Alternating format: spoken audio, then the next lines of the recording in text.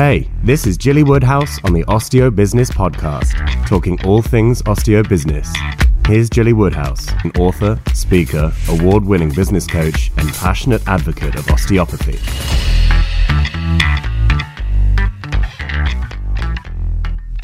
I often get asked, who can I help? What do I help with? What's it like to work with me? And so on. So I thought I'd spend a few minutes with you now just explaining that a bit further. So of course you know that I work with osteopaths, but I do also work with a few chiros and sometimes acupuncturists and so on. And obviously multidisciplinaries that have all kinds of different modalities within it. And that can be from a start-up or a newly started up but not doing very well, through to sole practitioner who's been around for a while.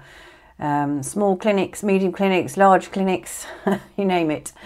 And it always gives me a thrill to read through the questionnaire that's completed when someone books a discovery call with me, and just go, yep, I can help with that. Yep, I can help with that. Yep. It's heartwarming, really, because I know that we can fix the issues, turn the place around in quite short order and get it working properly. Often the principal's feeling a bit downtrodden and tired and worn out trying to get the business going. And, you know, if it's not happening, it's really soul destroying. But once we've got a plan of action in place, I often see that veil of uncertainty lift from their face, and they know what they're going to be doing next and then what's got to be done after that and after that. So they've got their prosperity plan with tick boxes so they can work through. And obviously we help them to implement that plan, because I know a huge amount of the profession is, one, dyslexic, and two, technophobes. So I build everything around supporting everybody, so no one gets left behind, no one is left struggling. So of course the crucial thing for me, and something that I've kind of pulled together over the last decade, is systems, and making sure we've got time-saving systems in place that are repeatable, and once they're set up, they're just good to go over and over again. And improving that patient journey, really, by having things automated so they have got appointment confirmations and reminders all in place. You know, it's set and forget. And all the further systems as the patient moves through to attending for their appointment, they've got all the information they need, they know where to park, they know what bus stops there, etc. I'm in favour of having a medical history form completed before they arrive to save time to some degree, but also so things like, you know, any medications they're on, they've got the boxes at home with the actual name on, rather than saying it's the blue tablet, you know. And that just helps to give you a head start before they come in. And all these things, again, automatic, so you don't have to spend hours writing the same emails over and over again. Anything that you find yourself doing repeatedly can probably be automated. Because the point is, there's too many practice owners running out of time, working at night, weekends, trying to get everything done, catching up on notes sometimes. I know some are writing notes into the small hours at night, you know, that we have to find a way of making that work more efficiently so that there isn't huge amounts of time being spent trying to write up notes, write letters of referral, etc. So systems for me is the first thing that I like to focus on and get those things sorted out, because that's going to make it easier for patients to book. Sometimes it's very complex. You know, I see this a lot, that actually booking in for an appointment is really difficult. And I'm pretty impatient, so if I've got to click 1,000 buttons or write an email to request an appointment. I'm off. I'm off somewhere else where I can get myself booked in quickly.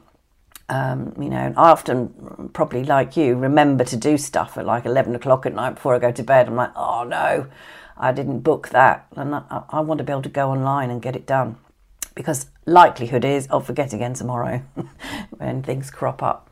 So systems, operations, processes and so on are vital to underpin the practice and save you time. And of course, marketing is the next thing that needs tackling. Really important. I know there's still people coming out newly qualified, having been told, if you're good enough, they'll come. That's just not true. And, there's too many people struggling. I ask a question, one of my main questions is, if your available booking hours equals 100%, because perhaps they only work 3 days or whatever, how booked up are you currently? And I often get 20%, 30%, 40%. So, that's not a business, that's tough. So getting that marketing working, and doesn't have to be aggressive advertising or anything like that. Getting your marketing sorted is really vital. So marketing, particularly on social media, you probably know that I'm hot on that, have been for a decade now. It is the fastest way to attract new patients. You've got vast communities of people online that you can interact with. And of course, again, you're not selling at people, you are educating and informing them. They don't probably know what you do, who you are, where you are, what happens behind that spooky front door. So we have to repeatedly tell them what you do, why they would come and see you, etc. So it's absolutely vital that our marketing is very, very focused on that potential patient who's currently in pain and doesn't have a clue who you are, where you are, what you do, how you can help them. So that's really what we're trying to do. And as I say, that's an ongoing process. You have to keep on telling people what you do. This is what I'm doing in this podcast, because people will say, well, what exactly do you do? So even though I think I've said it over and over again, I think I've got website pages that talk about what the mastermind program is, what it does, etc. Still, most people come to me not really knowing quite what I do. So it's exactly the same for you, So it's just educating and informing, never selling. So those are the two critical things that I like to tackle first of all. And then it's down to making sure the patient journey is really tip-top, making sure that they are really well looked after with a proper treatment plan, and then talk to about maintenance treatment if that is appropriate for them, so that they don't end up going back to the start and conclude that osteopathy doesn't work or chiropractic doesn't work. If we just throw a little bit at a problem, it isn't going to fix it. I've had people come work with me very short term, and it doesn't fix the problem. It does take time because there's lots of different elements to it, and we need to be consistent and persistent in all that we do in business.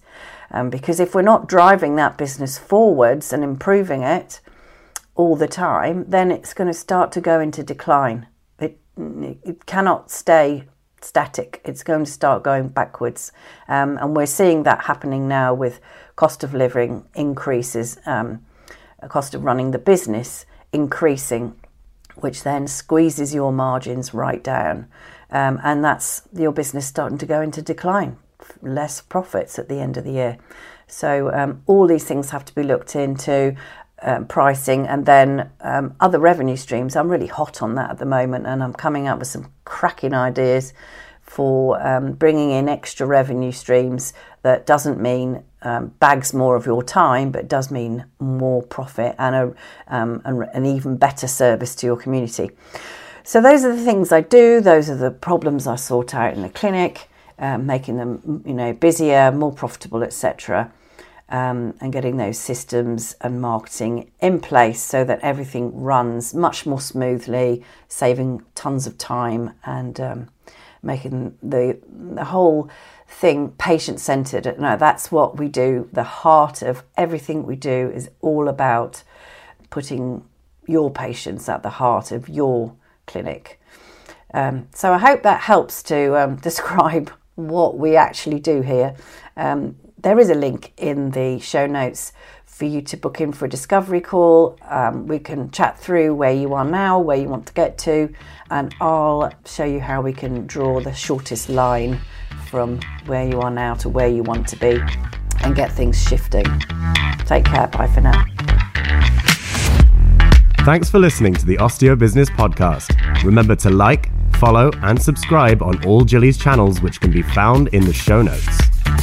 Gilly's back soon with more tips, ideas, and strategies to build your thriving practice.